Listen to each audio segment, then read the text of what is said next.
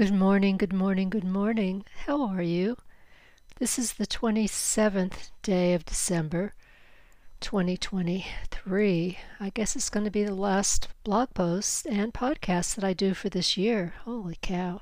I don't know where this year has gone. What I hear is that next year is going to be even quicker. So hold on to your hats. This week, I decided just to do a personal message.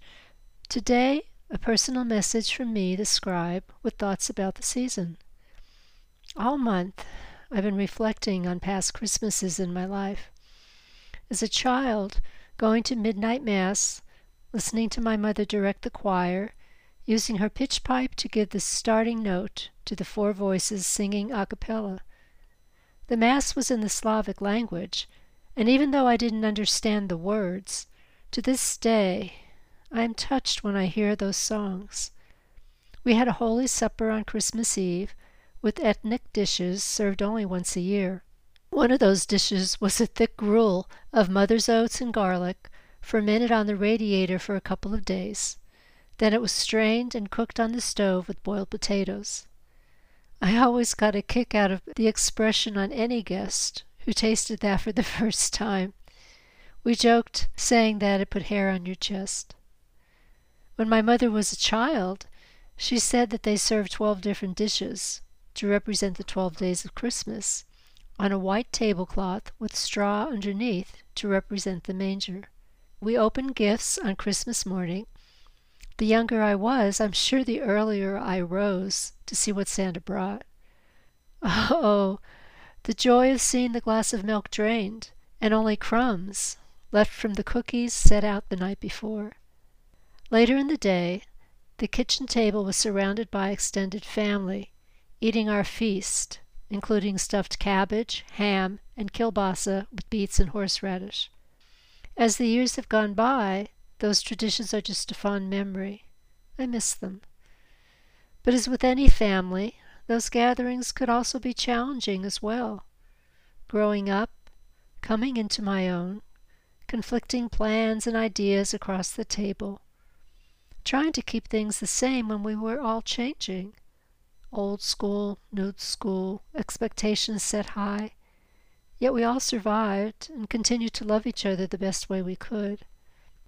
I think for these reasons, this holiday is not the same for me.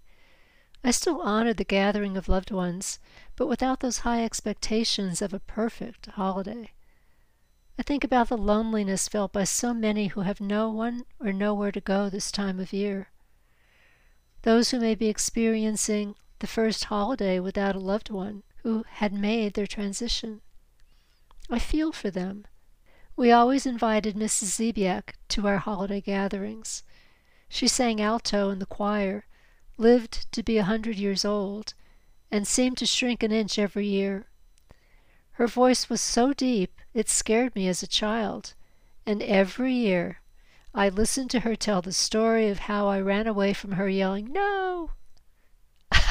I can't count how many times I apologized to her, but she was part of the family, and it was always a joy to have her with us every year.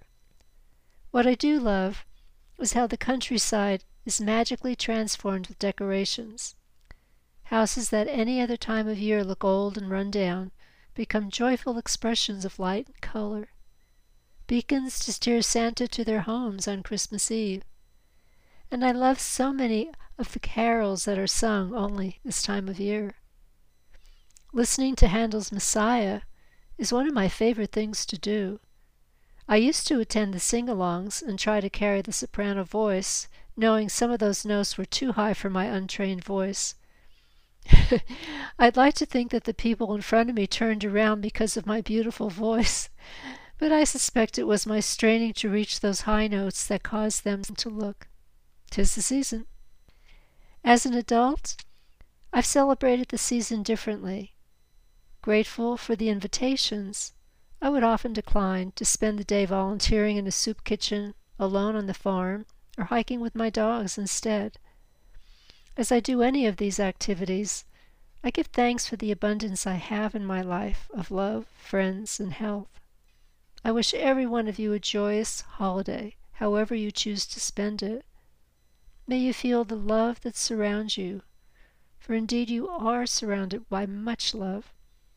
May you connect with the presence of loving souls, in the physical or not, who are here to help you live a life of grace. Please know that your life makes a difference in this world. Accept yourself and the choices made, and understand that you can always choose again. I hope you choose love, kindness, and forgiveness towards yourself and others. Sending you all my love this day and every day. I believe in you, and I know the power of love. Merry Christmas, Happy Holidays, Happy Kwanzaa, and Namaste. Many, many, many blessings to you and yours.